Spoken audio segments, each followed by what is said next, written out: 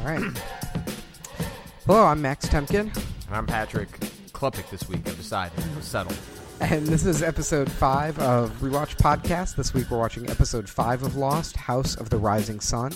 This episode is sponsored by MailChimp. MailChimp is the best mailing list software in the world. We use it for Cards Against Humanity. It's used by over 6 million people and businesses, including us, and pretty much all of the projects that I work on.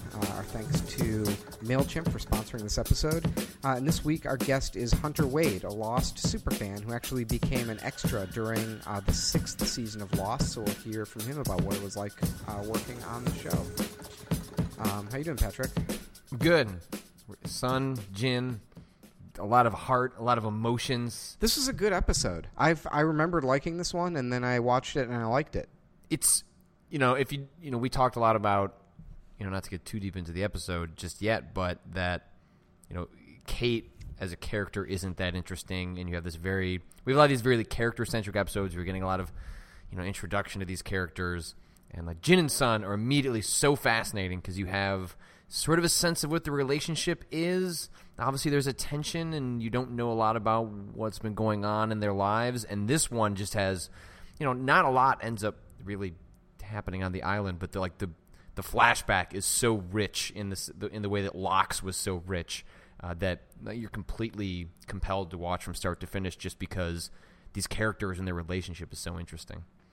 Yeah, I mean, we've talked about this like almost every week of the podcast, but I'm such a sucker for anytime when sort of like the ancillary characters or the side characters like suddenly you kind of learn the information about them that makes them super interesting, and they do such a great job of that with Sun and Jin. Like they almost immediately, there's just so much in this episode that completely flips the script on them, and you really, I mean, at least I came away with from this episode completely changing my mind on them as characters and just being really invested in them and their their future journey on the island and their relationship and all of the sort of mysteries and intrigue surrounding them.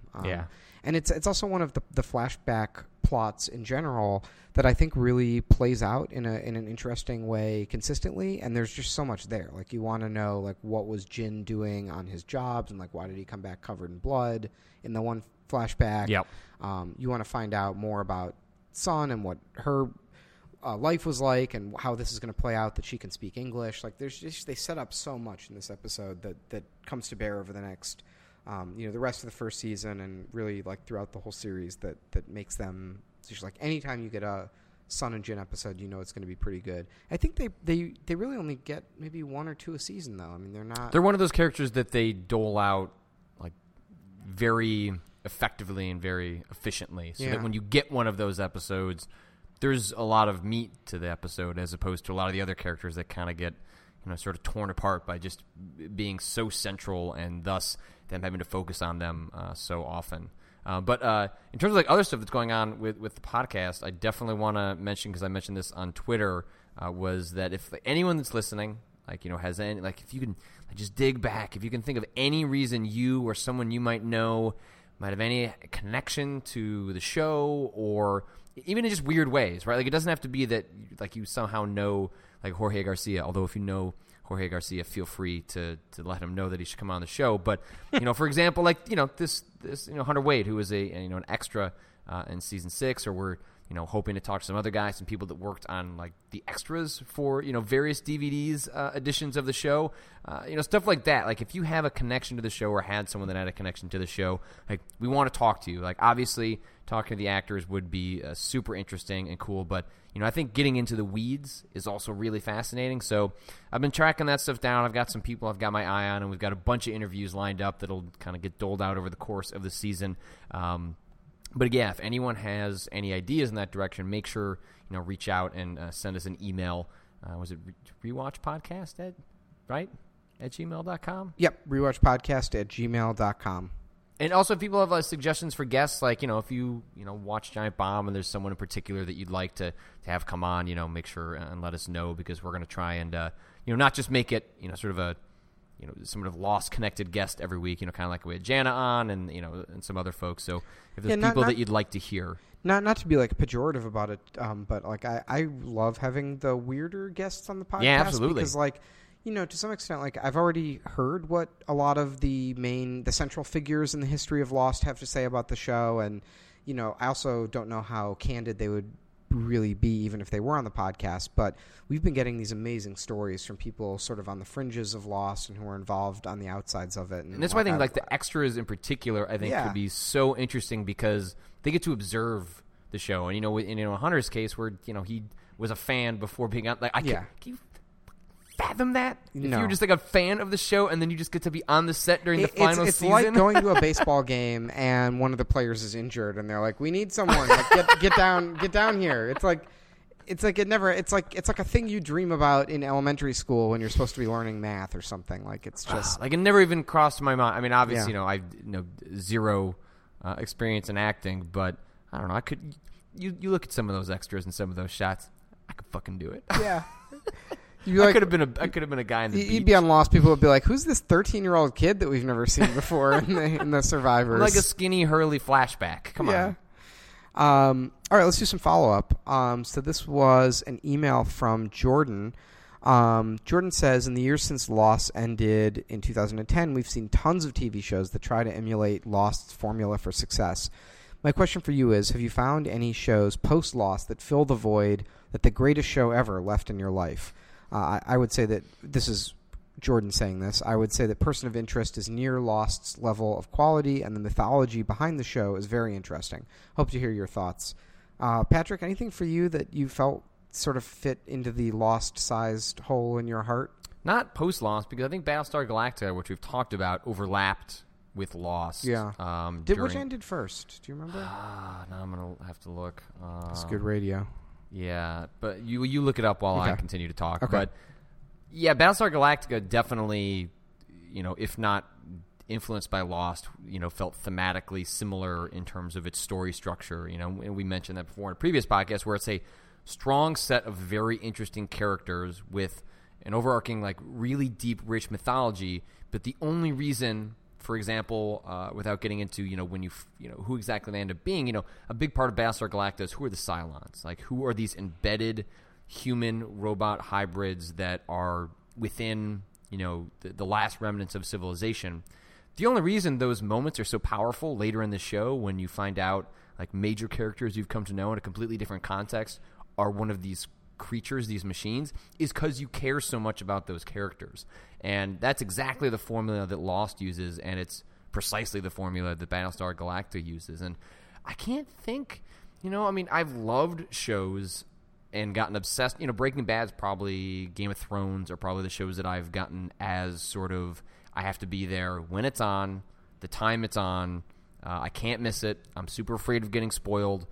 So I've watched those shows with the same sort of religious devotion, but yeah, other than reading maybe little write-ups, from like Alan Sepinwall is kind of the only guy I read for sort of my TV analysis, and maybe Tim Goodwin a little bit. I haven't gotten as deep down a rabbit hole like the way I got down with Lost. I think, and a lot of it's because shows just aren't really constructed that way anymore. Post Lost, a bunch of shows tried to be Lost, in which they put the mythology first. There was, I think, in his email he had in the there were he listed had mentioned all of the a bunch shows, of shows, yeah. and you don't have to go very far to find a car crash of shows that started with a central mystery and then didn't go anywhere, because to come up with a mystery that's interesting enough is extremely difficult, and that's not what Lost did either. Lost had a core mystery but built characters around it, and so yeah, I can't think of a show that I've loved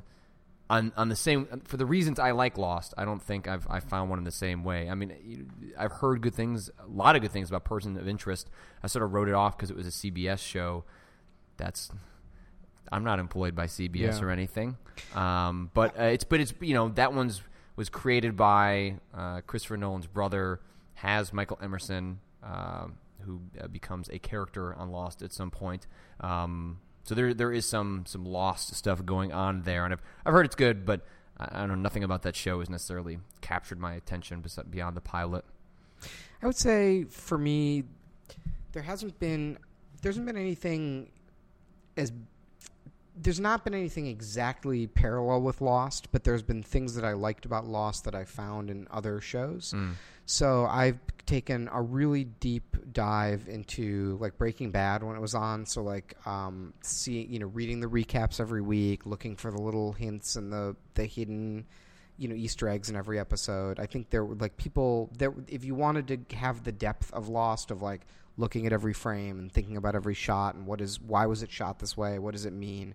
I think Breaking Bad was actually better than Lost in a lot of ways. Like, you really could like look at the way that a scene was constructed in Breaking Bad and get all of this great meaning out of it. Well, it was different, right? So like Lost, it wasn't about necessarily the framing of the shot. It was what was in the shot, right? Like it was a photo on a desk. It was sometimes Lost would like, deliberately pan over something because they're like, hey, we want you guys to look at that, wink, wink. Whereas like in Breaking Bad, it's a much more dramatic, thematic, reason that they're framing this shot away. Right, and it was interesting because I think Breaking Bad is a much deeper show than Lost. Like, it was a much more intellectual show. It asked more of the audience, piecing it together, and the way that they would put clues in it, like you said, I think that's probably a way. I mean, it's a tricky. I don't know the right word. It's like a more artistic use of like a visual clues, like to not like literally have the clue like a book that a guy's reading in the shop, but like it's the way that it's composed. Yeah. But ultimately, they were clues that just told you about the characters. There was no greater mystery in Breaking Bad. I mean, as much as people wanted to read a mystery into that show, it wasn't there. True Detective, I took a pretty deep dive on. We've talked about that in a previous episode, and that also, very, very similar to Lost for me. If I wanted it to be a mystery and it wasn't a mystery, it was more of a thriller.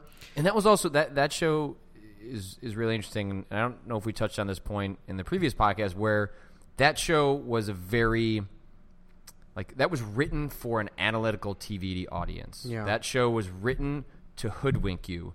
It embedded all sorts of crazy stuff for you to have fun with and analyze, and without getting too much into where the show goes. At the end, just says no, right. It was all there. It was fun, but the creator was in some ways saying like, hey, sometimes you guys, you kind of overthink this. Sometimes a story is just a story. Yeah, and it was great. I mean, don't get me wrong. Like, absolutely, I don't mean to take hindsight. I thought it was brilliant. Yeah. Like, it was one of the meta reasons that show was really fun. That I bet if you were to, that was one of those shows that if you watched True Detective on Blu-ray, weren't reading the write-ups, weren't watching all of the theories going around, you probably wouldn't pick up on that stuff as much. You know what would be crazy is if they do see, when they do season 2 of True Detective, they're going to it's going to be a completely new cast, new story, new location. It's just like the name and the aesthetic is going to carry over to like a new mystery or whatever. But it'd be really crazy if they do the same thing and then in the end it turns out that it's like Cthulhu or it's like some sort of like it's aliens or something. People would be like, what the fuck? I didn't see that coming. Oh, that's really good. That's really good. See, this is where I get myself into trouble is, like, I think of that, and I'm like, oh, it'd be so clever if they did that. You wouldn't want that, though. No, but I would. It would be so clever if they did that. It would be so devious.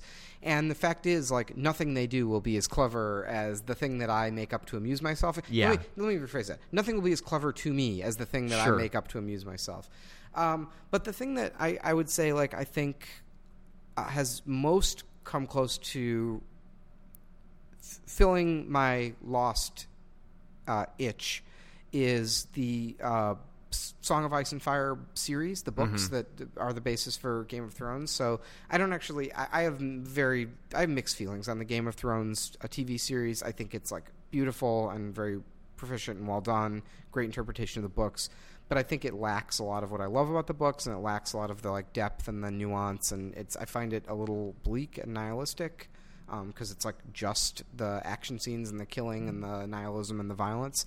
But the books are really, really incredible. They're a great read. They're super funny. Like, I actually appreciate that Lost is funny, and that's the thing that people don't remember about it. But like, Lost is great at ratcheting up the tension and then letting a little bit out with like a laugh or a funny line or like a great Sawyer line. Game of Thrones books are hilarious. They're really funny. They're really well paced. And if you want to go down that rabbit hole of, like, in addition to hearing a great story and great characters and getting all the perspectives on the story that you get from the way the books are written, you can go online and you can start reading the little clues and the fan theories and the things that are in the books, which the difference between Game of Thrones and Lost is the mysteries in Game of Thrones are actually there. People are finding like stuff that's actually borne out in the later books. If you want to build your little corkboard with the string connecting all the pictures where you like have your theories, it's totally there in Game of Thrones. Like, I get off on that so hard. I saw, this is super inside baseball for the 2 viewers who saw this, but there was like a YouTube series this week going around, or last week, that was like about the hidden agenda of the Martell family, which is not even a part of the main TV show at all. It's this total side show in the books, but like, man, that was so good. That's not true. That's just some crazy guy's theory, but it was so pleasing. Like, that's the kind of shit that I miss really hard from Lost. We were actually talking about this in the Roof of Your Place, about when fans are able to concoct really enjoyable, outlandish theories that also are just logically consistent enough with what's already laid out by the author. Like, that stuff's incredibly fun. And it sounds like there's a little bit of that. I guess True Detective is probably the closest thing in terms of what I did with Lost, because, you know, again, without wanting to say too much about True Detective, we haven't seen it, but The Yellow King, right? Like, there's a book that everyone started reading that was referenced in the show, which is also something that people did in Lost all the time. Yeah. Like, I was on the Cthulhu wiki watching True Detective, and I went down that rabbit hole. Yeah, I guess that's the closest I've come to. I feel like an idiot now, but it's so clear that there was no reason to have done that. But that's a good question, though. Yeah, I enjoyed that one.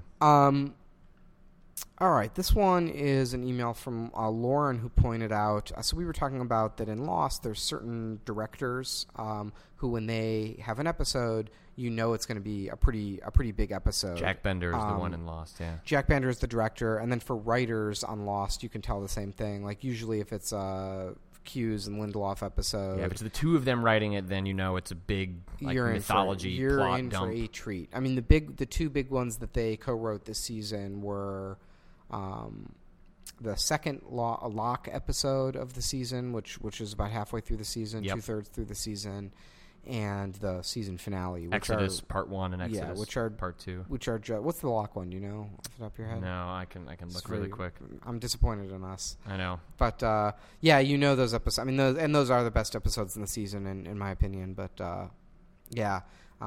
but so Lauren wrote in to say, in case you care.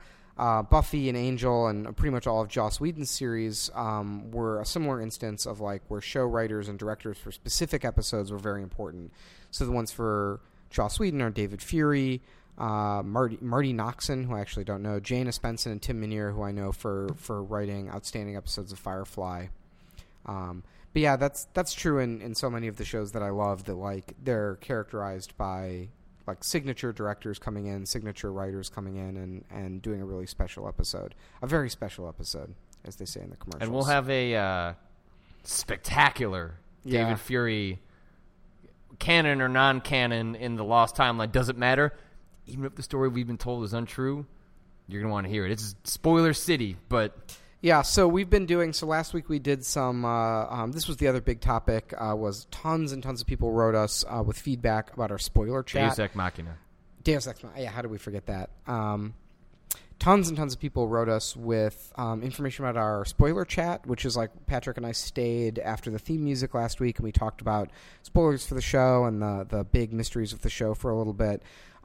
We can't really read too much follow-up about the spoiler chat because without spoiling the show, obviously. But if you stick around this week after the theme music, we've got a little bit of spoiler chat about this episode.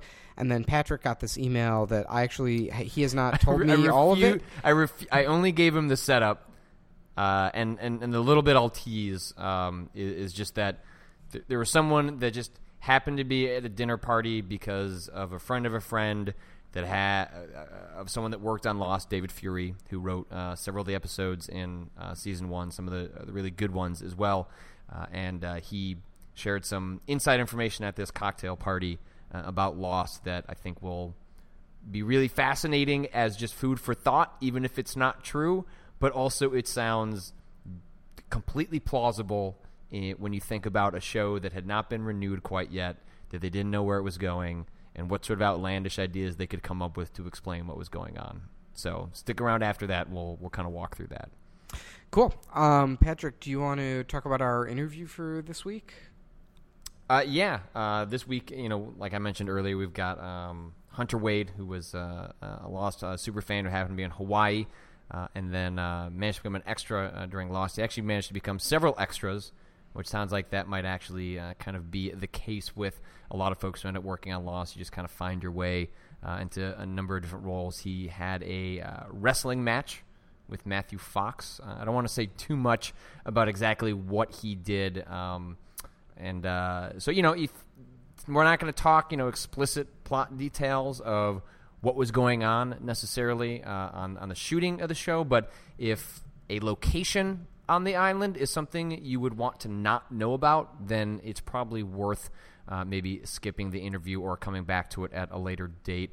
But we'll try and keep it pretty light, and obviously won't get too explicit, but fair warning if you're trying to remain completely pure about Lost in general. But thanks to Hunter Wade for reaching out.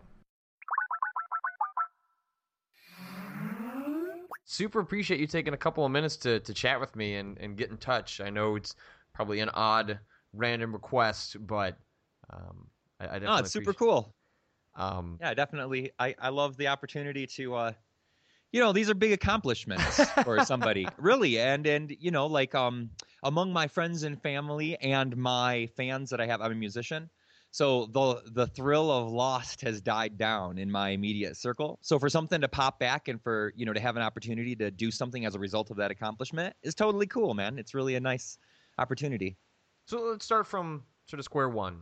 How does one go from being a fan of Lost to being on Lost? How exactly did you end up on the island? So I wound up on the island because I was doing infomercials. I was doing a live infomercial. Remember the ShamWow guy, the ShamWow commercials, and it soaks up all that water? Oh, yeah. I would do infomercials live, and I was a really good performer for this company and had really great sales. So they sent me to Hawaii as a perk. And when I got to Hawaii, I realized that Lost was filmed there. I didn't know that prior. I mean, I loved the show, but I had no idea that it was shot in Hawaii. I thought it was a Hollywood thing. And I've always been I've always been really into the mysteries of life. How do things work? I always wanted, I was that kid in class who, when we had the option of asking questions or getting our homework done in class, I asked the questions, right? So I was always wondered about the how of things. And I was really into metaphysics at the time, and I had watched The Secret, and I had taken a course by a company called PSI Seminars. They're one of the best personal development companies in the world, and they taught some tools about visualization. And basically their shtick is, hey, look, you can have anything you can imagine, and your commitment, if you're willing, will dictate the outcome. So bring that around to, I get to Hawaii, find out that Lost is shot there. So I started using these tools like visualization techniques and really playing. It was like I was a kid playing Cowboys and Indians, but I was playing I'm on Lost. And I did everything to the T, just like they said you were supposed to do, except I was actually taking action. I was out and about meeting people in Honolulu and whatever. You weren't just you weren't just in a hotel room going, I'm going to be in Lost. I'm going to be in Lost.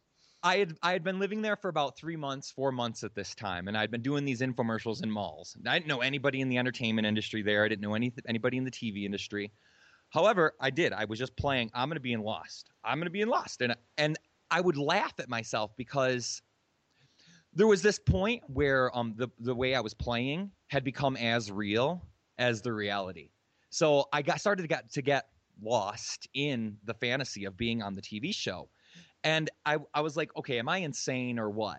Well, lo and behold, after I had been visualizing it for a month or so, my heart was really in it. I was like a little kid, completely wrapped up in this fantasy world that I had created, and I was really in Lost as far as I was concerned. Well, I was walking down the street one day, and some guy says, hey, you.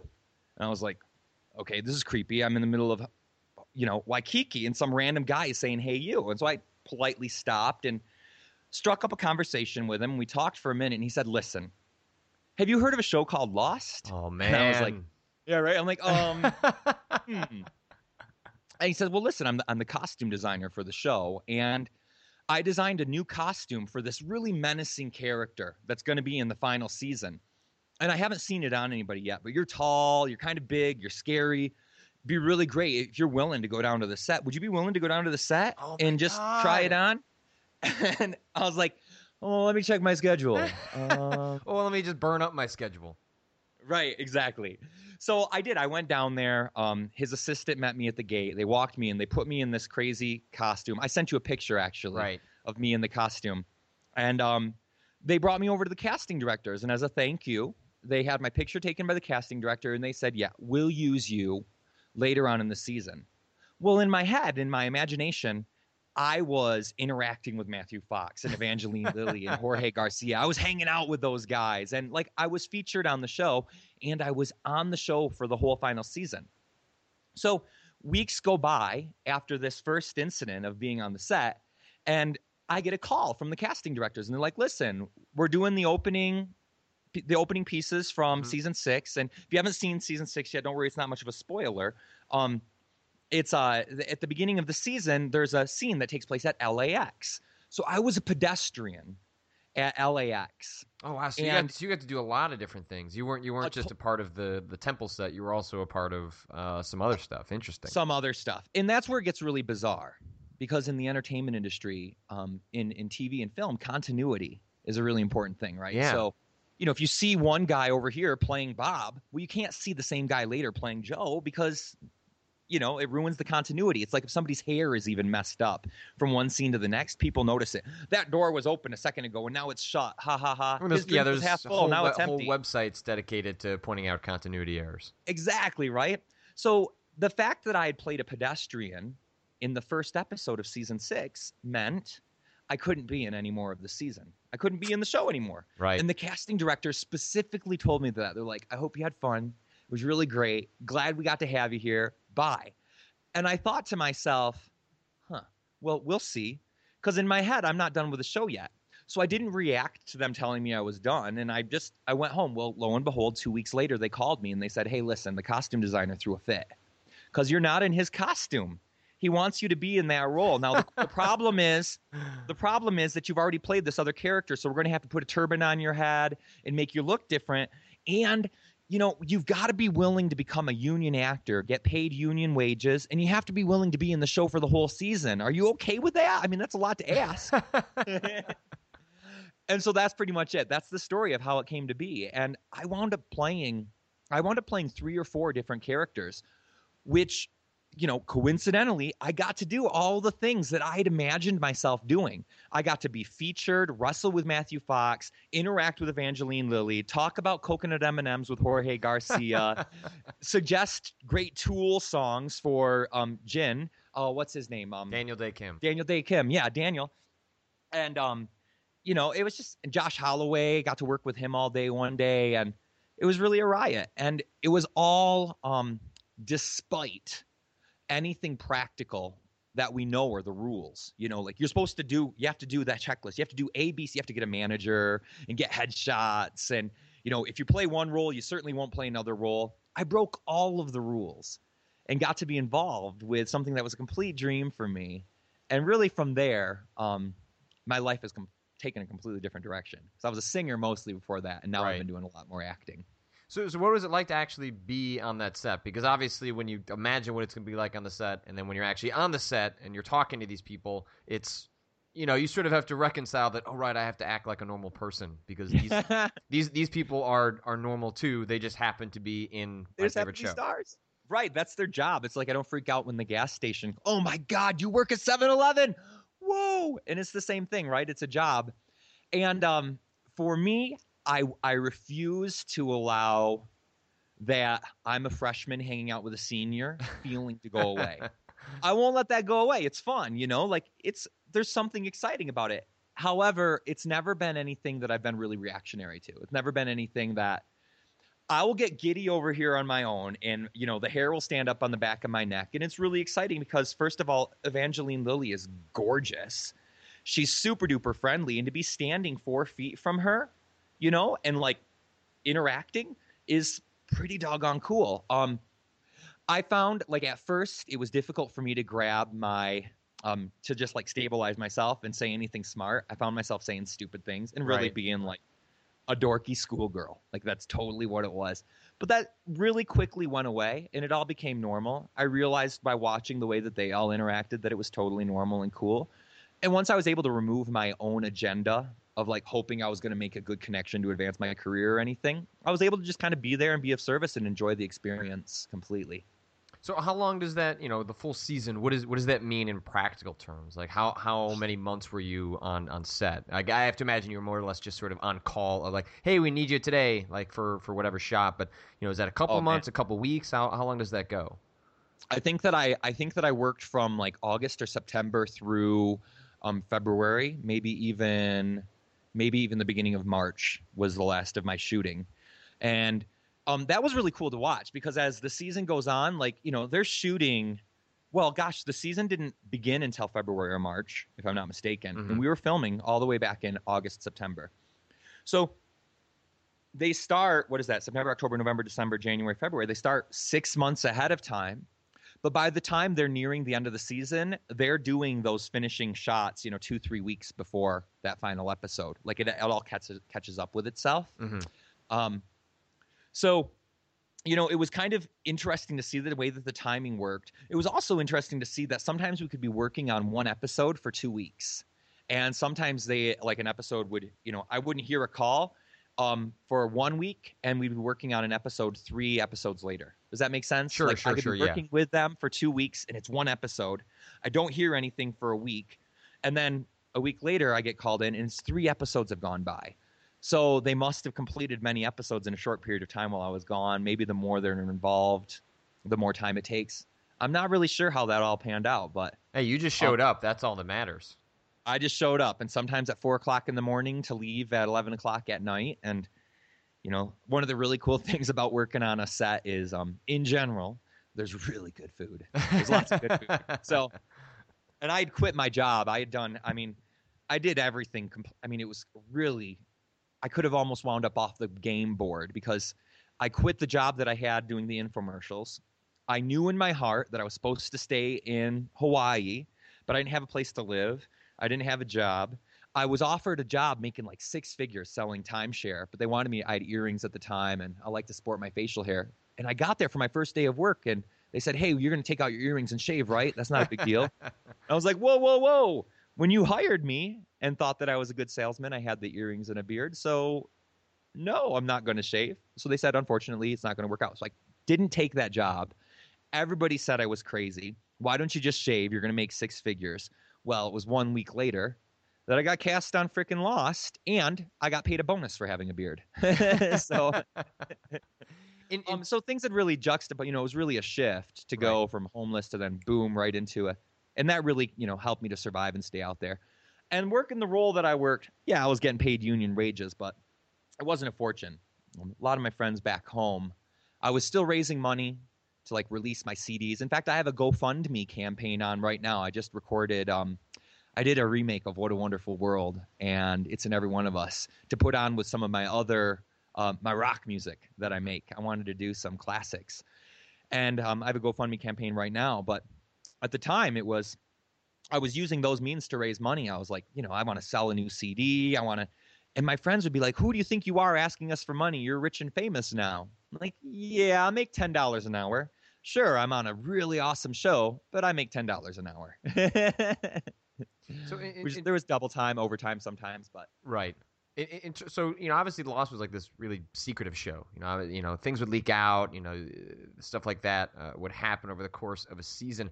But in terms of what you knew about what was happening, like how would you only just get here's one sheet of paper? This is all you get to know about what's occurring. In the course of season 6, or were they a little more open on the set talking about what was happening?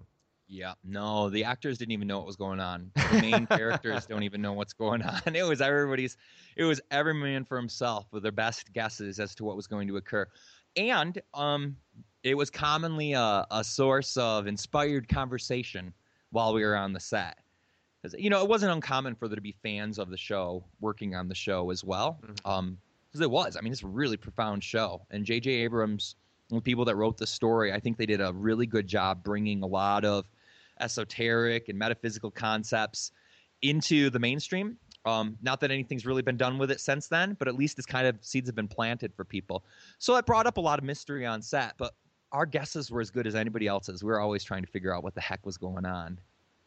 Did you have any other sort of like memorable interactions on set that you sort of still think about? Well, I definitely remember like a long conversation about M&Ms with Jorge Garcia. We were standing at the snack table one day, and he was having some M&Ms, and he commented about, enjoying them or something. And I told him that he had to try the new coconut M&Ms. So we talked about coconut M&Ms for a minute, and that was a big deal because he was one of the first people that I interacted with. And then one day I got to work with Josh Holloway all day. And we just were, walking this line through the forest, through the jungle, back and forth for 3 or 4 hours. And that was it. That's all we did. But we were telling jokes, and, I don't remember the jokes that were told, but we were telling some pretty racy and dirty jokes and having a good time. It was just a group of 4 guys, 3 Temple cronies and Josh Holloway. And we're all just walking through the woods all day. And every time, they'd yell cut, we'd be cursing and laughing and joking around. And that was awesome. And you mentioned that you have a scene where you wrestle with Matthew Fox. Now, when you suddenly realize that you're going to be wrestling with Matthew Fox, like, is that inherently terrifying? Like, you feel like you're going to hit him in the face if you screw this up? Like, how exactly does one prepare for a moment like this? Well, so I'm going to go full disclosure here. I'm a very open-minded young man in that I identify as bisexual. And when I was a kid, in like just starting puberty, the show was on called Party of Five. Oh yeah, I had a huge crush. I had a huge crush on Matthew Fox from that moment on. Wow. I was totally crushing on this guy. And then he shows up as Dr. Jack in Lost. So now I've got a crush on Evangeline Lilly. I've got a crush on Matthew Fox, and I've got a crush on Josh Holloway, right? All these characters on the show. But my biggest crush of them all was Matthew Fox, because I'd known him the longest, and I'd seen him since I was 14 years old. Well, of course, in the time that I'm visualizing being on the show, I was visualizing interacting with Matthew Fox, and I'll leave your viewers' imagination to, since 14 years old, how much imagination could have been involved with that. So when I show up, the day that they called me in for that role, I had already played 2 characters. I had already played the character at the airport, and I'd already played my main character. And they called me one morning really early, the two casting directors, and they said, "Listen, we're in a fix. This actor isn't responding to his calls, and he's needed for a really important scene today, and you're the only person that looks anything like him. You look close enough to him that we can cover it and make it seem like that's you. It's your character anyway. So will you come and work today as this 3rd character? We promise it won't interfere with your other characters." So I said, sure. And I had no idea what I was going to be doing. I showed up, and they hooked me up with a stunt guy. And they said, "You need to talk to the stunt guy, and he's going to tell you what's going on." And the stunt guy says nothing. He's like, "Oh, you're fine. You just walk into the temple, and when you get into the temple, this guy's going to get up, and you'll know when, and you just charge him, and we're going to fight with him." And I was like, "Oh, thanks for the details. I feel much more prepared now." Well, the really cool lesson of this was once I saw what was going on, I really got myself into that space. Like I was talking a little bit ago about, not being a giddy schoolgirl, right? Well, if there's a moment when I'm going to become a giddy schoolgirl, it's this moment. And as you can tell, I am not very schoolgirlish. I'm like, not a stereotypical whatever we want to assign in our culture to what gay is. I'm just a guy who thinks that the labels don't really work, and I don't want to be that limited, right? Sure. So, yet I did my scene. I got to wrestle with Matthew Fox. When they'd yell cut, I wasn't really kind of letting go of him yet. I'd wait until I got all the notes, and then but it didn't turn, it wasn't like anything big came out of it. I didn't really get a chance to interpersonally communicate with Matthew or connect with him on any level. Right. We worked. It was professional. It was awesome. I thought I looked like a badass. Hey, right? that's all that matters. Hey, yeah, right? Well, now let's fast forward months later, and I'm watching the season premiere with a big group of friends, and all my friends back home in Michigan. I'm living in Hawaii at the time, and I'm from Michigan, so all my friends in Michigan, my family are all watching.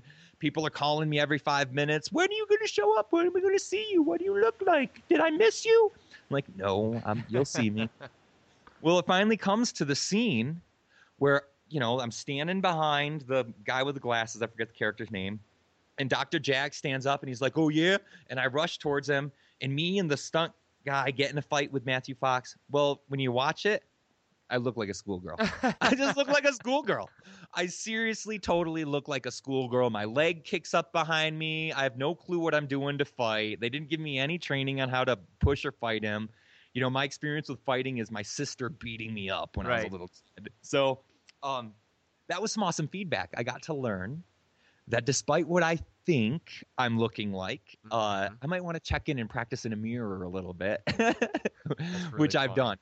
Because I totally thought I looked like a villainous hero, monster, whatever, right? And I looked like a schoolgirl. Very few of my friends caught that. I did get comments that I looked really scary and that I was mean and whatever. But to me, I'm like, oh, man, this is going to go down in infamy. Well, and before I let you go, are there anything else you wanted to share about sort of your Lost experience?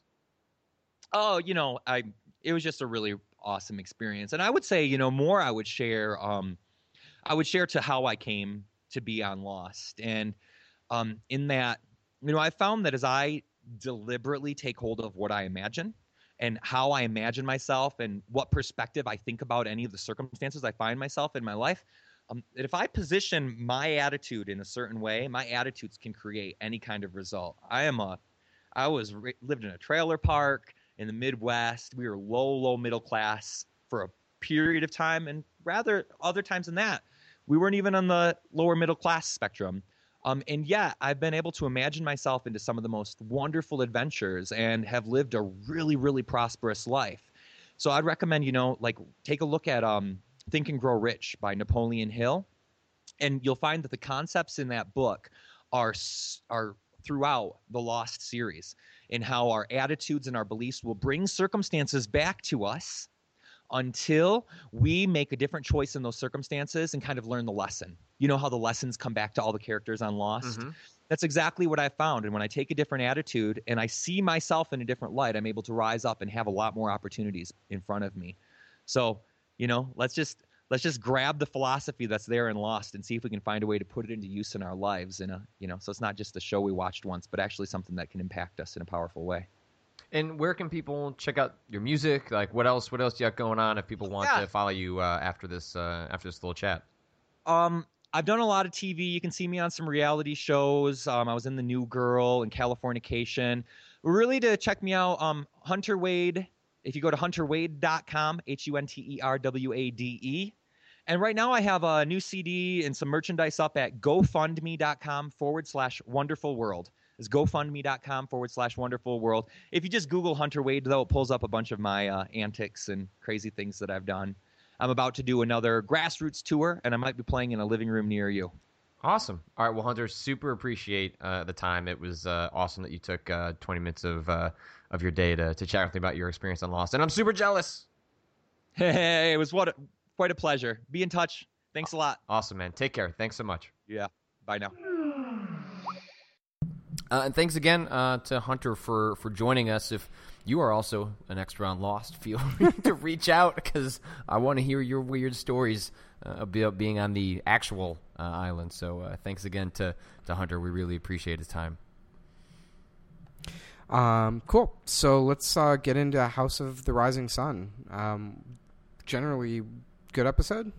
Yeah, I think so. I mean, this is obviously a character episode. There is some island action, but this is not one with a whole lot of weirdness. In fact, actually, some of the stuff they touch on in terms of Locke and his faith in the island is really sort of interesting. We can get there a little bit later because it's a little bit deeper in to the episode. But this is one where,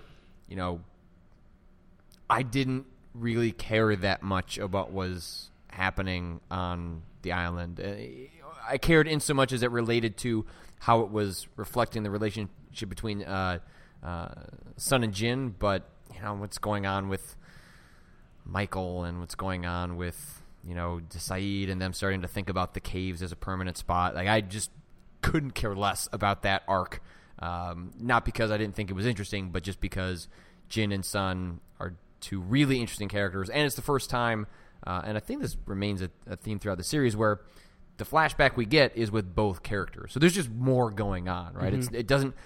The episode isn't weighted on just one character and their backstory. Like these, you're kind of getting, two for your money, and that works really to the benefit because, you have Sun, who is obviously, the daughter of this extremely wealthy. I guess he's not a gangster, but he doesn't start out as a gangster. So the flashback, just to set Jin it up, doesn't, yeah, Jin doesn't. So just to set it up, so the flashback starts at sort of like a fancy party where Sun's at a fancy party and it's her father's party, and you first see Jin and he's like a waiter at the party, and then they go and talk to each other in this like gazebo away from everyone, and you see that they're in love and they have this relationship, but they don't really have Sun's father's approval to have the relationship. And when I was rewatching it, like, it just struck me of like what a great, I was thinking about this episode and I was thinking this is really the first episode of the season where there's not a crazy twist anywhere in the episode. Yeah, there's really not a new mystery and there's not like a crazy twist, but the twist, and there is a big twist in this episode, and it's the Sun and Jin relationship, because you find out within like 30 seconds of that flashback starting that, actually their relationship is the exact opposite of what you thought, because it's set up as this total power dynamic where Jin has all the power and all the authority and he's really controlling, and Sun has no power and she's totally disempowered in this relationship.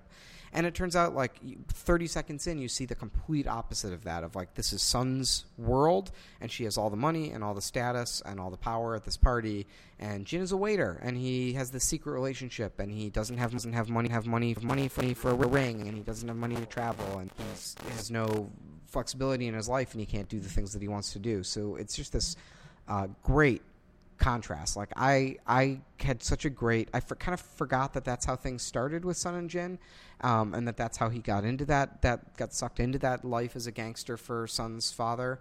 That is such a great twist of like, they've been setting these characters up to have this one relationship dynamic, and it turns out it's almost the exact opposite. I think what makes the twist, if you even want to call it a twist, so powerful is that it's actually rather normal, right? Like, after having what occurs with Locke, and then the weirdness of what's going on with Jack's father, like, appearing to him in these visions on the island, this is very much, it feels like an episode where they're like, okay, we need to pump the brakes, things are getting really strange, we need to ground people back again in this world with characters. And if you had these two in their background have some wild, crazy thing that explained why they're on the island or how the relationship was, how it was, like, it's a very relatable story. I mean, obviously, getting involved in this, like, sort of gangster society that overlooks sort of like a factory is kind of the sense you get from what his father, or Sun's father, is involved in. Obviously, it's a little out there, but not that out there. Like, the idea of like marital strife and like power dynamics changing and someone having second thoughts about, like, that's all things that for the audience you can completely understand everything they're going through, even if it's not exactly that. Yeah. Your husband's not coming home covered in blood, hopefully. It's just such a change, I think, in how I'm watching the series between when I first saw it and now, where it's like, I think I kind of wrote this episode off when I first saw it, because I was like, you don't see the monster, like, you don't really learn anything new about the mysteries of the island. It's like, let's go fast forward to the next week. This would be if you're watching on Netflix and you were watching it for that purpose. Well, this is like when I saw it the first time, right? I was like, I want to find out, I want to find out, why is there a polar bear on the island? And this episode is not telling me that, and thus I don't care about it. But watching it in retrospect, knowing that at least for me, that stuff doesn't really pan out. Like, I'm just kind of taking the time to like savor these character moments, and to me, like, that is a much more delightful twist, this character relationship. And it's just such a great setup for what's going on the island, because you see how their lives are so dictated by money and status and rules and authority and power, and then they wind up on this island and there's none of that stuff, right? Like the conflict where that almost immediately the episode starts off with on the island, where you have Jin like beating the shit out of Michael seemingly for no reason. That is one of the first I want to say that's like probably the first real like political problem. Maybe the water shortage counted, but that's kind of the first political problem that these guys on the island have to deal with. And it's just such a contrast of like going from this society that's all rules based, it's all class based, it's all status based, to the island where it's like, what do you do when one guy flips out and you can't communicate with him? Like, there are no procedures, there are no laws. Like, you've got this pair of handcuffs. There's no jail cell. You have these handcuffs that you don't know how to take off. Like, you'll figure it out later. They don't have a key for these cuffs. Yeah. But that's all they have available to them.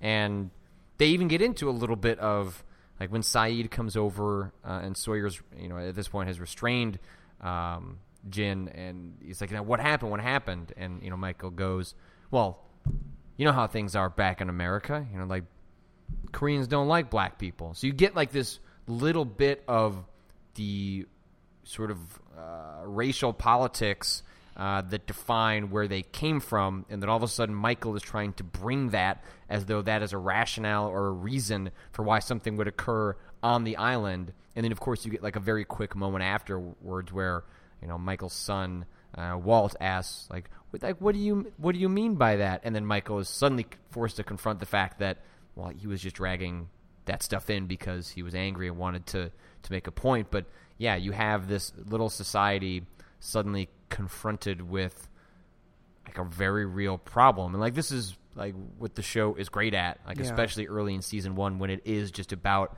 – when it happens the first time, it's the most interesting. Yeah. And when this happens in this instance, it is the height of – and pretty much as far as they can take Jin and Sun as, the foreign couple. Yeah. It's like they can't invoke this episode without having some sort of resolution. And obviously their resolution is that, you learn later that Sun can speak English. But, like, they really, I think, wring all they can out of the tension you would get from a bunch of people. They're on this big island, but they're really all kind of caught in this one spot. And, like, what happens as people start to get desperate, which obviously plays into, Jack's whole idea of, well, we should get the hell out of here. So just to go through the rest of the flashback. So basically you see as Jin kind of continues, like, courting Sun. He takes a job with Sun's father to get her approval, so he kind of gives his approval for their marriage. He proposes to Sun. Presumably they get married. And then he clearly gets involved in some sort of crazy gangster stuff because he, like, comes home covered in blood. And we don't have they don't give us a good sense of the timeline. We get a little bit of it when he gets the approval from Sun's father. He says that I've got to work 1 year in management training and then 1 year in the factory. And then he says we'll have enough money to go do whatever we want. And I think the implication from Sun's frustration is that it has been well over 2 years. Like, the deadline has passed that Jin had set out in terms of when they were going to go establish their own life. Now Jin feels stuck. He is beholden to Sun's father, and for whatever reason does not feel like he can escape. Maybe he feels like his life is threatened, but obviously if he's going to the lengths of beating the crap out of someone, this is obviously, a man to take really seriously, even though the only real glimpse we get of Sun's father is a quick camera shot where you're not actually introduced to him as a character in any sort of meaningful sense. But in some ways, you don't have to, because it is implied this guy is a bad dude not to be messed with. And obviously Jin takes that seriously enough that he's brought his marriage to the breaking point, to the point where she's learning English and is ready to leave him. I can't remember, what's the last thing you see about in their flashback? Is it just that the reveal that Sun is learning English? I think the actual last bit is when they are in the airport, and then she's looking over at the car that's going to take her away. Do you know about the watch at that point? I'm not sure. It's around that's when everything's kind of coming together. Yeah, I imagine that's kind of all happening at that point. But that's when we're learning that obviously the reason she's on this island is because she didn't leave him. And that's interesting because when she gets there, the power dynamic flips again, even though she hasn't revealed that she has an ace card, because in the episodes prior, Jin is constantly asserting his authority and constantly saying like, "Well, I'm in charge. I'm protecting you." You know, he's collecting the food when really Sun has all the power because at some point Right. she's going to have to. She has the far more important skill on the which is island communication. being able to talk to the group. And that's probably a good bridge into... Oh, well, we should probably talk about what happens with them on the island. So you see... what happens? So Jin beats up Michael, and they handcuff him to the thing. And then eventually Sun goes to Michael and says... reveals that she can speak English. And then she says, "I need your help." Tells him about the watch, that it was Jin's watch, and it was very important to him. It was, I think, Sun's father's. Do we watch. know? I'm trying to remember how much we do know that. Okay, we know okay. that, and that was the reason that he went that it. far, is because that was about protecting the honor of. I think that's to like underscore how much Jin takes this so seriously. Is that on a random island where they have not necessarily a great chance of escape, he will randomly beat the crap. And if anything, that shows how brainwashed he has become and ingrained in this weird gangster lifestyle that he now has an opportunity to escape, but obviously has not quite grasped that yet. Yeah, and it led to like one of my favorite quotes in the whole first season. I'm gonna guess. Which is when Michael like throws the watch back at him and goes like, "Man, what do you even care about this watch for? Time doesn't matter here." Like, so good. It's just one of those great moments of like that whole interaction is unbelievably good. Like Michael just menacingly holding this axe, screaming at him, and even though I knew that he wasn't going to chop off his hand, like the way it's framed, like the fact that the camera's down below, so like just makes like Michael into this like really angry person. That scene just has a lot of power in it.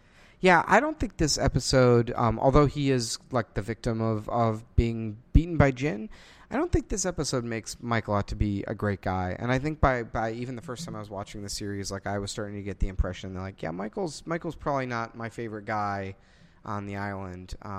So like first there's just that whole scene, like it's just uncomfortable. Like the dude is handcuffed and he's like standing over him with that axe. Like, it's like one thing to be a tough guy and stand up to someone who's beaten you, but another thing if he's like handcuffed and like dying of thirst, on an island. Well, and they showed like those couple of shots with his arm with the handcuff, and the handcuff is clearly on like far too tight, like it's causing him to like chafe uncontrollably. Right. Like, it seems like Michael might be overcompensating just a tad. Yeah, it's like a little much, and I think the scene is written that way, and it does a great job of like making, it's again like inverting that power structure of like between Michael and Jin, but also the other great scene with Michael in this episode that's sort of part of that storyline is the conversation he has with Walt, where you sort of find out a little bit more about their relationship, and they don't really know each other that well, and as the adult where you're trying to like provide some sense of like security for your kid or whatever in this horrible situation, he should be like, I don't know. It's like the kid's like, "What's my birthday?" And instead of being like, "Hey, I care about you," he's like, it's like, tells him he's date. like, "It's the September 14th. What's my birthday?" Right? It makes the kid feel shitty. Like, it's just like I just get the impression from those two scenes. Like, I'm like, boy, I don't like Walt that much. Like, or Michael that much. They just set him up as an extraordinarily weak character. Yeah. Like he's constantly angry. Like he's always yelling. I mean, it's part of the reason where like, if you'd watched Lost at the time, the "Have you seen my boy? Where's my boy?" became like an early Lost meme because he's just aimless. Like obviously has not had a good grasp on what it's like to be a parent. Clearly, because he just recently became a full-time parent, and we're coming up to a Michael episode a little bit later in the season where we'll learn a little bit more about that. But yeah, they just kind of go out of their way to show that Michael just does not at all have his shit together, which, even though they don't spend too much time on that, but the few scenes that they do make you really want to know, like, what the hell? Like, for some reason, his son was taken away from him, and, was that justified? Was that because he did something, or was it a circumstance of him getting kind of screwed over? But yeah, as menacing as they make him through like the cinematography and the way he acts, at the end of the day, your takeaway from that exchange is more that Michael is the little man, and Jin is pretty sympathetic at this point. Yeah, this is another great. It's sort of a classic Lost thing of like in a single episode, you really go from kind of hating Jin, like he is really set up as a pretty bad. He's a dick. He's set up as kind of a bad dude. I mean, like he's doing the looking over at Sun and saying, "Hey, button up the one shirt." She's not even showing anything. Yeah, but he just asserts that much. Control. Well, even over Jana, her. when we watched the pilot, Jana was like, "I want to burn that guy alive. I hate him." But yeah, it's a pretty cool like flip in a single episode. They do make him into at least I feel they make him into a very sympathetic character. And I mean, obviously, he's done some pretty horrible things, including like beating on Michael. But for a noble, not necessarily. You see where he's coming from, right? You see things from his point of view a little bit. Yeah, you can understand what he's doing, even if you can't necessarily sympathize with the extremes he goes to. But that's why the backstory is so great, because it informs all that. It gives you a sense of it's only 42 minutes, which means that we're probably only getting 15 minutes that is actually related to the character of Jin himself. Mm-hmm. But it completely paints a different picture of the power dynamic between Jin and Sun that makes everything make a ton more sense. Yeah, the last thing I wrote down about just that storyline is I love when the initial fight is happening, when Jin is beating Michael and sort of like holding him underwater, and it is not looking good for Michael. It's a brutal fight scene too. Like, yeah, it is. It is when they do action in Lost in the first season, when it's not cheesy, where it's like Jack hanging off of the vine on the edge of the cliff or whatever. Yeah. It is pretty brutal. Like that is as good a fight scene as I mean, you really get the sense that Michael's like in peril from that beating. Yeah, he got the shit kicked out of him. But I just loved in that scene that you see Sawyer and Saeed come like just tear-assing down the beach to like Sawyer like lunges like a tiger. Yeah, and takes him off his feet. But I just love that because like those are two characters who hate each other. Yeah. And I think that says something good about both of them, that like their first instinct is to run towards that fight and break it up. And then and they can't look to Jack. Right? Yep, like Jack's gone. There's no one there, and they kind of pull it together, right? Like Sawyer is restraining Jin, and he yells at the other way around. Saeed is restraining Jin, he yells at Sawyer like the handcuffs from the marshal, and they kind of quickly, in the face of this conflict, like they pretty quickly set aside their differences, and they handle it as competently and with as much communication as any characters ever handle anything in the course of the entire show. Which is to say, they lock him up and go, I don't know, we'll figure it out later. Yeah. Well, the overall plan's not good, but they did work together pretty well on that terrible plan. For as much as they needed needed to do. Yeah, because we'll get to it later in the episode.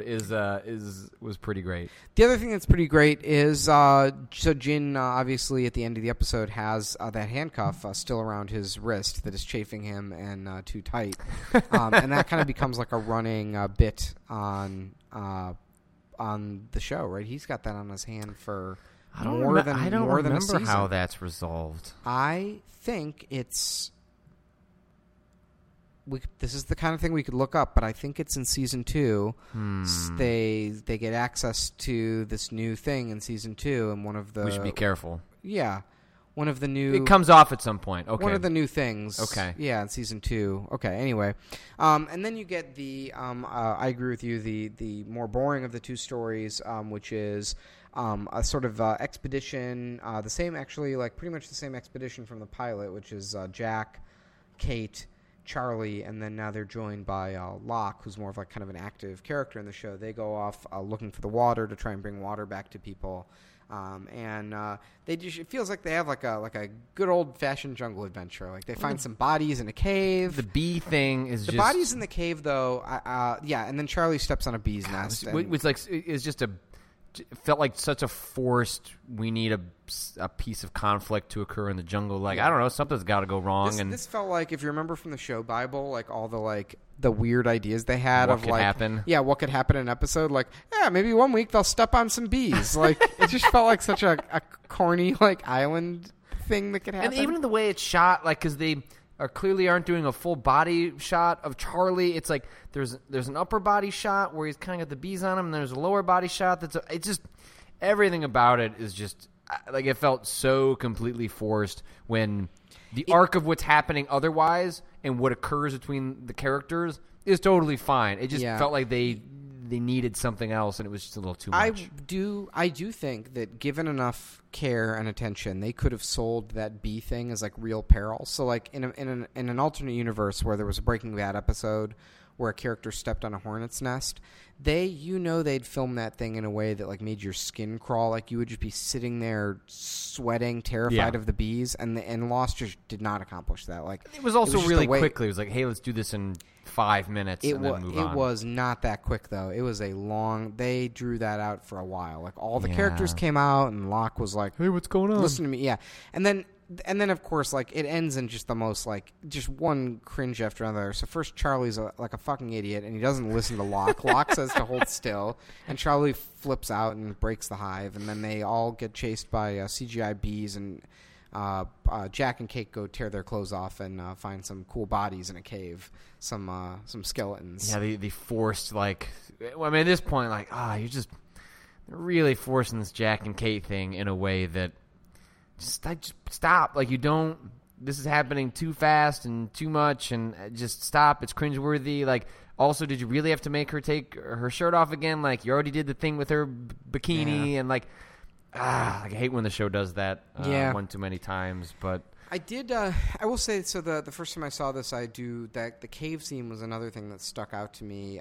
So Jack pulls this, like, kind of bag out from one of the guys, the bodies in the cave, from the pocket. And it's this like little satchel, and there's like a black stone and a white stone in the satchel. And I just remember seeing that and thinking like, that's everything. Like once we crack that, we'll have the whole show. Yeah, and they became sort of nicknamed as Jack gives the nickname to them, Adam and Eve, and that was one of those early sort of yes, this explains everything about what's going on in the show. This is going to be utterly important. Like those rocks.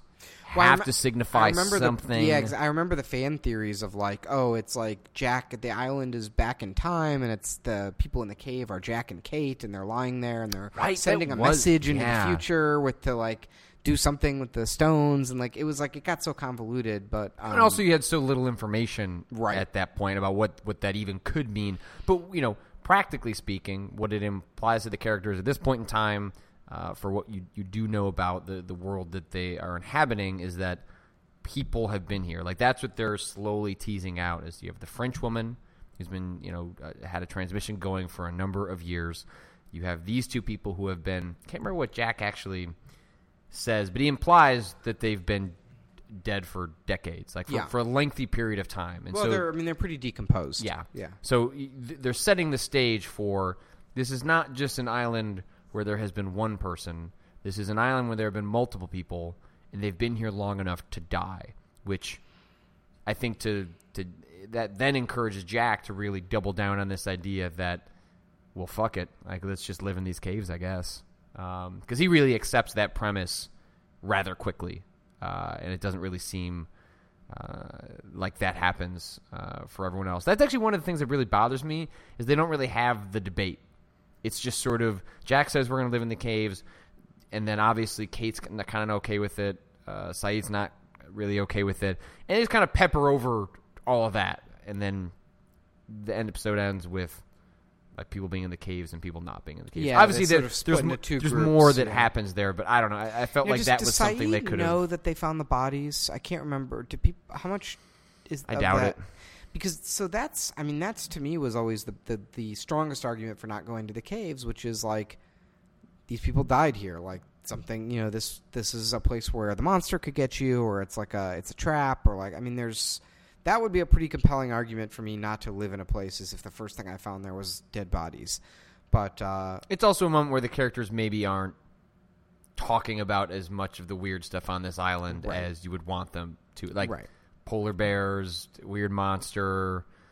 How come we aren't talking about... I guess I just wanted the show at that point to just have like a slight conversation about, hey guys, what's going on here? Yeah. And you don't really get that. And the underlying debate of why this matters to the people on the island is like, do you give up hope or not? Because to some extent, if you're going to go to those caves where you would never be seen from a passing by plane, or you would never know if anyone came by, you're in the shade and you're in the shelter, you're giving up hope of rescue. And I think that's just one of the things. Like in my version of Lost, there's a really well written, like, great scene between Sayid and Jack where they sort of have that debate of, like, what is reasonable to survive versus, like, why bother to survive if you don't have any hope. Like, you can imagine a great version of that scene that really gets at what must be in these people's heads. And it's just I guess I would just say it seems like I guess I agree with you. It's a kind of a missed opportunity of, like, to draw that conflict out and really have that debate. Because instead they just sort of let the audience have it. Like, how would you feel about this? Right. Like, they let the audience sort of project that onto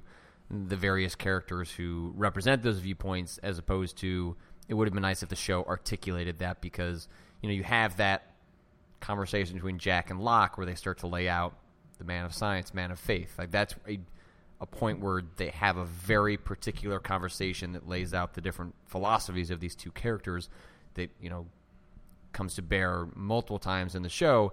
And this was an early moment in the show where they could have done something similar to that. But they chose not to. I did like the stuff with Charlie and Locke, though. Oh yeah, I forgot about that whole story. Yeah, so Locke. So there's kind of the only thing we haven't talked about. Yeah. Yeah. At first, there's that great conversation where Locke says to Charlie, "I know what you're about," and you're like, "Oh shit, he knows that he's an addict. He knows, and he saw him holding the heroin." And he goes, "You were in that band," which is like.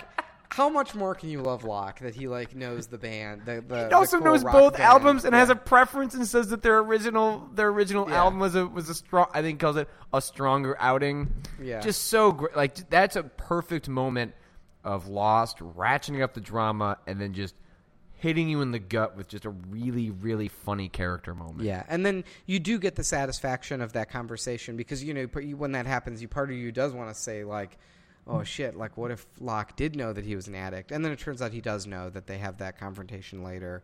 And Locke kind of gives this very mysterious, like, if the island wants you to stop doing drugs, and if you give away your drugs by choice versus just running out, the island will give you your guitar back. And then I don't know so much that the island gives the guitar back as Locke brings him to the guitar that he saw, but well, I think that's a really interesting instance of Locke using the exact same sort of pitch, but manipulating a character to we don't quite know to what end, but obviously he's using it to manipulate Charlie. At this point, it seems in a positive direction of it would be nicer if Charlie was not addicted to heroin on this island, probably. Yeah.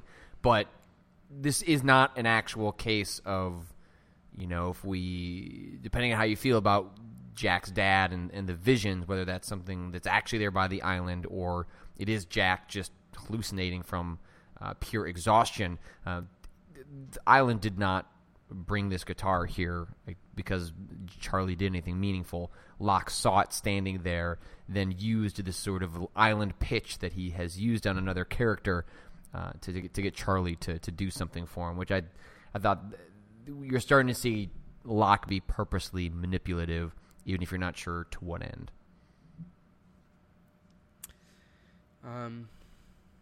Should we? What's our? We're 51, so we should probably. Yeah, so we should wrap up. All right. Let me do pull up the doc again. All right. All right. So, good episode of Lost. Next week we are watching The Moth, which is the incredible story of Charlie being in a band and being sad and going through withdrawal. Wait, I have to do my trivia. Oh, we forgot the trivia. Okay. Yeah. Sorry about that. Okay. No, that's right. All right. I think, Patrick, did you pull some trivia for this episode? I did, yeah. So this comes courtesy of Lostpedia. So we pulled up just some random bits of fun stuff. There is one in particular that made me laugh out loud at the end when I got to it. Because there's also, Lostpedia has, in addition to trivia, has sort of like cut material that they've pieced together from sort of like the commentaries and like scripts that appeared online. So there's some interesting stuff. This is Emile de Ravenclair does not appear and is not credited. Good choice of how to say Emile that name. I was dreading. I'm so I'm glad not sure you were how to reading say that it. one. I think I'm just going to go with never looking it up and then just Okay. go with whatever my first instinct is. Okay, all right. Because I think I really butchered it that time. All right. Does not appear and is not credited for the first of several times in season 1, which is odd for a regular cast member. I'm not sure how that stuff works out. This is the only episode of Lost not to feature any guest stars. This is the first episode to not feature every regular. And then who's not in this episode? I guess Boone, Shannon, Boone, Rose. Yeah. Okay. And then so this is stuff that was cut in the script. I guess Locke would have referred to Charlie as Mr. Pace, familiarity that would have gone unexplained till Locke spoke of Charlie about Drive Shaft. The conversation about the band would have gone into more technical detail about Charlie's bass playing, which I think would also I guess it would have implied that maybe Locke played music. Yeah. The two would have had an additional scene examining wreckage near the caves, and Charlie would have told Locke about his experiences with the monster, the polar bear, and the distress signal. The script would have explicitly described Locke as getting information by exploiting Charlie's weaknesses, which obviously we get a sense of. So what version of the script? Was this like the script that was written and this stuff was filmed and it was cut? I think so. I'd have to look up the specifics because there's footnotes here in the bit that I pulled up, but I didn't grab that necessarily. That is so interesting about Locke's character, that he was originally, instead of trying to help Charlie, trying to manipulate him for information. Yeah. I mean, that's so not who I imagine Locke as being at this point in the series. Yeah, they definitely wait a little longer before you start to get you get a little sense of that, but the script makes it seem maybe that they wanted to paint him in a different light earlier in the show. So here are two good ones. Jack's tattoos appear on both his right and left arm during the montage at the end of the episode due to the episode using a mirror image for one of the shots. There you go. And this last one is you do get in the first Jack and Kate scene. You do have Kate tattoo making joke. fun of Jack for the tattoos, and it's I feel like they are setting it up as finding out how Jack gets his tattoos, but never has Lost posed a mystery that I wanted to know less than how Jack got his tattoos. They waited a long time to answer that one too. Okay, and this is great. In the flashback where Jin and Sun reconcile, when he shows her a flower at the airport and she joins in the queue, the woman behind Sun clearly looks straight at the camera 5 different times. I need to go back and rewatch the scene now. Oh, that's so funny. She looks at the camera 5 times. That's one time, okay. 2 times, fine. But to look at the camera 5 times, you are a bad extra. I hope you're listening to this show. I want you to tell me. And we want to interview you. Please email us at rewatchpodcast@gmail.com. Oh, that's so funny. So that's trivia for this week in House of the Rising Sun. All right. So next week we are watching The Moth. Do you remember The Moth being a good episode? What I really like the description you wrote in the document. Do you want to read it? See the incredible story of Charlie being sad in a band. Oh, it's incredible. Such a good episode. I love it.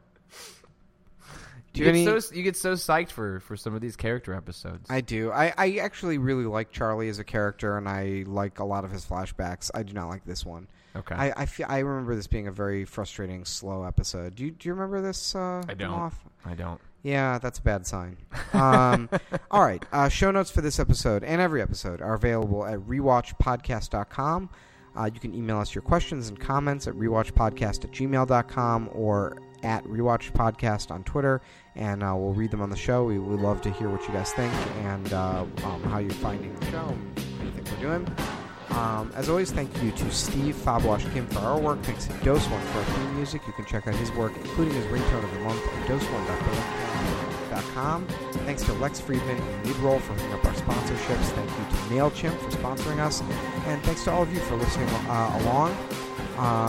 Please, it is a huge help to us if you subscribe to us on iTunes. I'm guessing a lot of people probably just listen on your browser or listen on your iPhone, but if you can go on iTunes and just add us as a subscription, it really helps keep us up in the rankings. And also, if you've got a second, leave us a review on the podcast.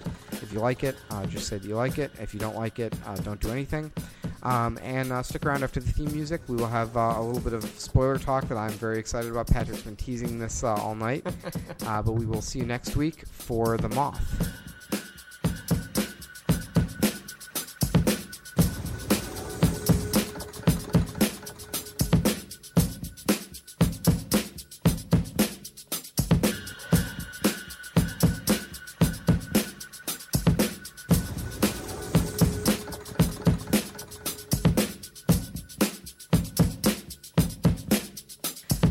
All right, I'm going to do some spoiler chat. I've never been more excited. Yeah, so now there's, we weren't going to do spoiler chat. There wasn't anything that came up in this episode that I wanted to talk about. I didn't necessarily feel the need to dive into Adam and Eve and, I feel like the moment we get into that, then you're unpacking a whole lot about the show and specifically the 6th season. But someone got in touch with me and I have to kind of keep it anonymous because I've heard this a couple of times from various people that have reached out. I was like, I want to connect you with someone to chat with them about the show, but also don't say my name and publicize. Hollywood's weird about that stuff. I've gotten that like multiple times, so I don't know why Hollywood's so strange, but maybe people take things personally. But anyway, so I'm going to keep this anonymous, but the way he set up the story sounded very genuine. It was so very specific in terms of why he would know this person and be in a situation to be talking to this person that this could all be complete bullshit, but I am going to take it at face value. It sounded authentic, and the weirdness of it is so worth talking about that we're just gonna roll with it. So, in any case, our source, our person on the inside, we have a source, yeah, a lost source. Had a chance to talk to David Fury, who was one of the principal writers in Season 1, went on to write for 24, has been involved in a lot of different shows. And so he wrote episodes this season of Lost, so Season 1, 4, 9, 14, and 18. So the context of this conversation, I guess, was being critical of the first season of Lost. I guess he wrote numbers. So we that's how the conversation started, and they started talking about the first season in retrospect. So I'll read a bit of this first paragraph, and then we'll get on from there. But it says, principally, it started with the numbers, a concept David took credit for and claimed were complete nonsense, consisting of a random selection of numbers from family birthdays. Any importance imparted to the numbers after the fact were read into by fans or an invention of later writers. There was no formal plan for the numbers going forward. I completely 100, and this is now me talking, by that. That sounds absolutely what I would have expected from the show at that point. The numbers that are introduced alongside the hatch are just nonsense, and I think they found a slightly interesting way of explaining that in terms of the candidates, but I'm not surprised the numbers were just a mystery at that point. And then our source goes on to say, perhaps the most interesting thing he said was that the initial plan for the original Season 1 finale was to reveal the passengers of Flight 815 were extraterrestrials. This was something the writers had decided upon halfway through writing Season 1 and discussed avenues for said revelation.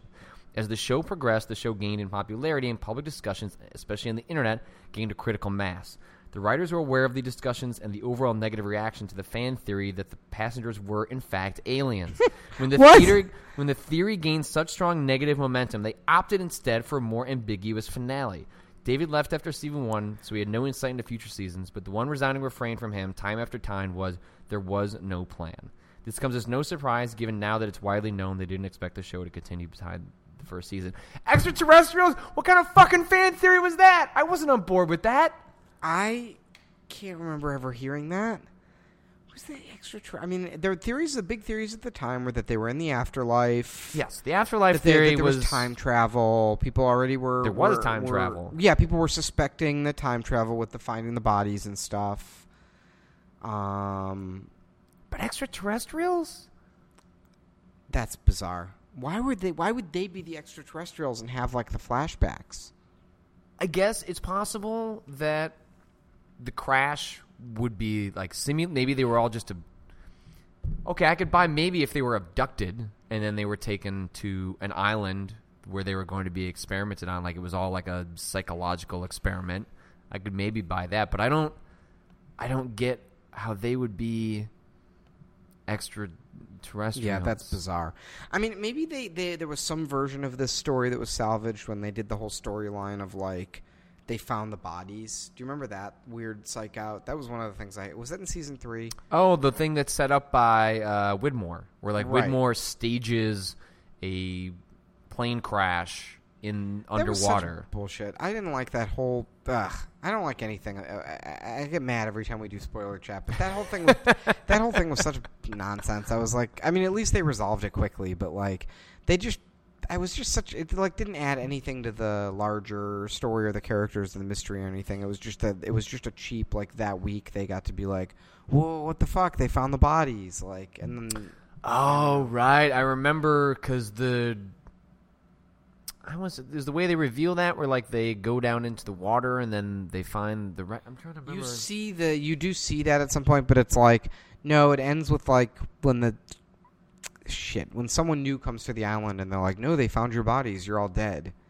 Oh So right, they're, like, right, very right. directly- Oh, it's when everyone shows up in like season 4 when we're introduced to Faraday and. Is it? Because that'd be the first time there's people on the island. No, there was like. Oh, maybe you're right.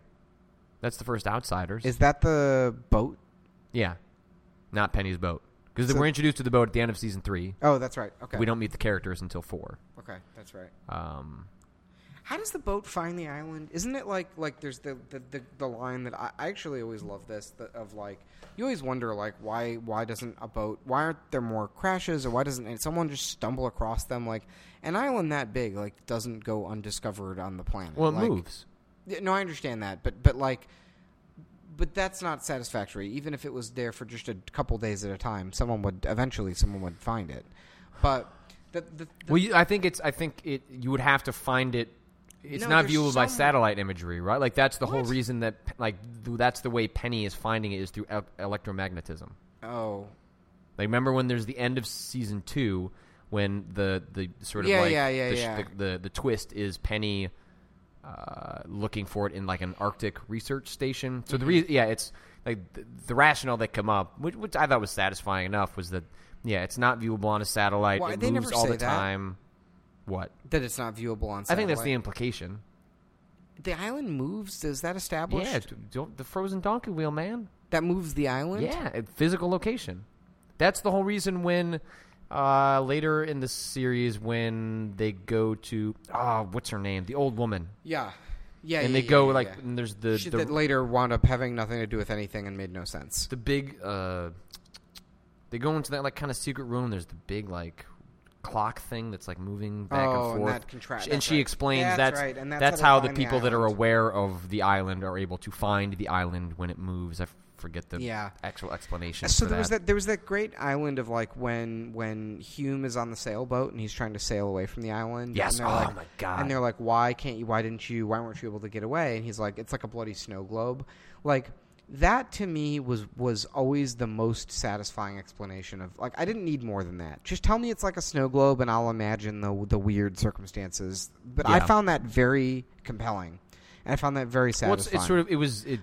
But there's something where they couldn't leave, right? Where the raft was just circling around the island, and it's like there's something where they can't leave. I don't quite remember what it is, but like, how does the boat find them? That was always bugged me because they Widmore. I mean, the boat was sent by Widmore, and he has the clock thing or the pendulum thing. Yeah, I mean, we're getting into murky. I don't remember specific details, but he's connected to all of that stuff, which is that's why the weird boat stuff at the bottom of the ocean. You're just supposed to imply that he's just so menacing that he's the only one that could pull something like that off. There was I should pull up as long as we're here. Someone had sent a pretty good one. This comes from Francis Keefe. Jacob was not trapped in the pixie dust cabin. That was a place where they could communicate with Jacob and not fear the man in black. The dust didn't keep Jacob in, it kept the man in black out. This is especially important because at that point in the series, because the man in black could look like anyone who was dead. Yeah, that sounded right, makes actually. way more sense, and that's also why we couldn't really figure out. So where's Jacob when all this is happening? That's a good question. I don't remember. There's also, let's see if I can. Ashley King wrote a lengthy email. I'm trying to figure out what would be the best part to pull out. She says, when the smoke monster scans people, he is searching their memories as well as their own ways to manipulate them. Further, I believe that when he scanned Locke, he not only saw Locke's past, but perhaps the memories he, Smokey, had of Locke from the island skipping through time in Season 5, which actually would sort of make sense. Right. Ashley says, stay with me on this point because it gets weird. At some point in those time jumps, Smokey/Locke, when they're both the same person, tells Richard Alpert to go to an injured John Locke and tell him he will have to die to save the island. So I think that the time jumps might have left Smokey some knowledge or hint that Locke would be essential in turning off the heart of the island, and therefore giving him the freedom to finally leave. And the heart of the island is a brilliant bright light in a magical cave of death, which is exactly how Locke describes what he saw when he looked into the heart of the island, which is a bright light, which is at the heart of the island, and explains all the magical gobbledygook that's going on. Which, if you don't like the magic light at the center of the island as a mythology explanation, that's fine. It's sort of a convenient plot device for them, but that's sort of a neat way that you could look at. That gets into a little bit of, ascribing maybe more intent than is actually there. But I think it's a fun way of finding explanations based on the evidence at least you're given. Like that's what Lost didn't do enough, I think, sometimes was, or maybe fans got a little too obsessed with, was, like, I think that's really fun. I don't think it would be nearly as enjoyable if the show laid that out for you, right? Like, if a character just explained that to you, you'd be like, oh, that's bullshit. They just retcon that. I want to be able to make that connection myself, and, like, the signal to noise ratio is so high that it's impossible to, like, piece together the relevant. Yes. No, you're definitely right. That's what's frustrating about it. It's not that there's not some good stuff there, because, like, when you pointed out the thing to me that, like, Jack's father was the smoke monster, that, like, blew my mind how neatly that fit together. But, like, it's just, there's so many red herrings and so many twists and turns, and the fucking, like, I'm just thinking back now on that boat and all those boat characters that didn't matter, and the guy who could talk to the dead, and, like, it was all, like, that lady, Eloise Hawking. That's her name. Yeah, like, come on. Like, she came and went and was unimportant, and she could see the future at some points, and other times she couldn't, and, like, it's just, I don't know. The future's unstable, man. Yeah, it all just went nowhere. All right, now we're getting too negative, so we're going to stop this the end of the spoiler section. And spoiler chat. And spoiler chat. All right.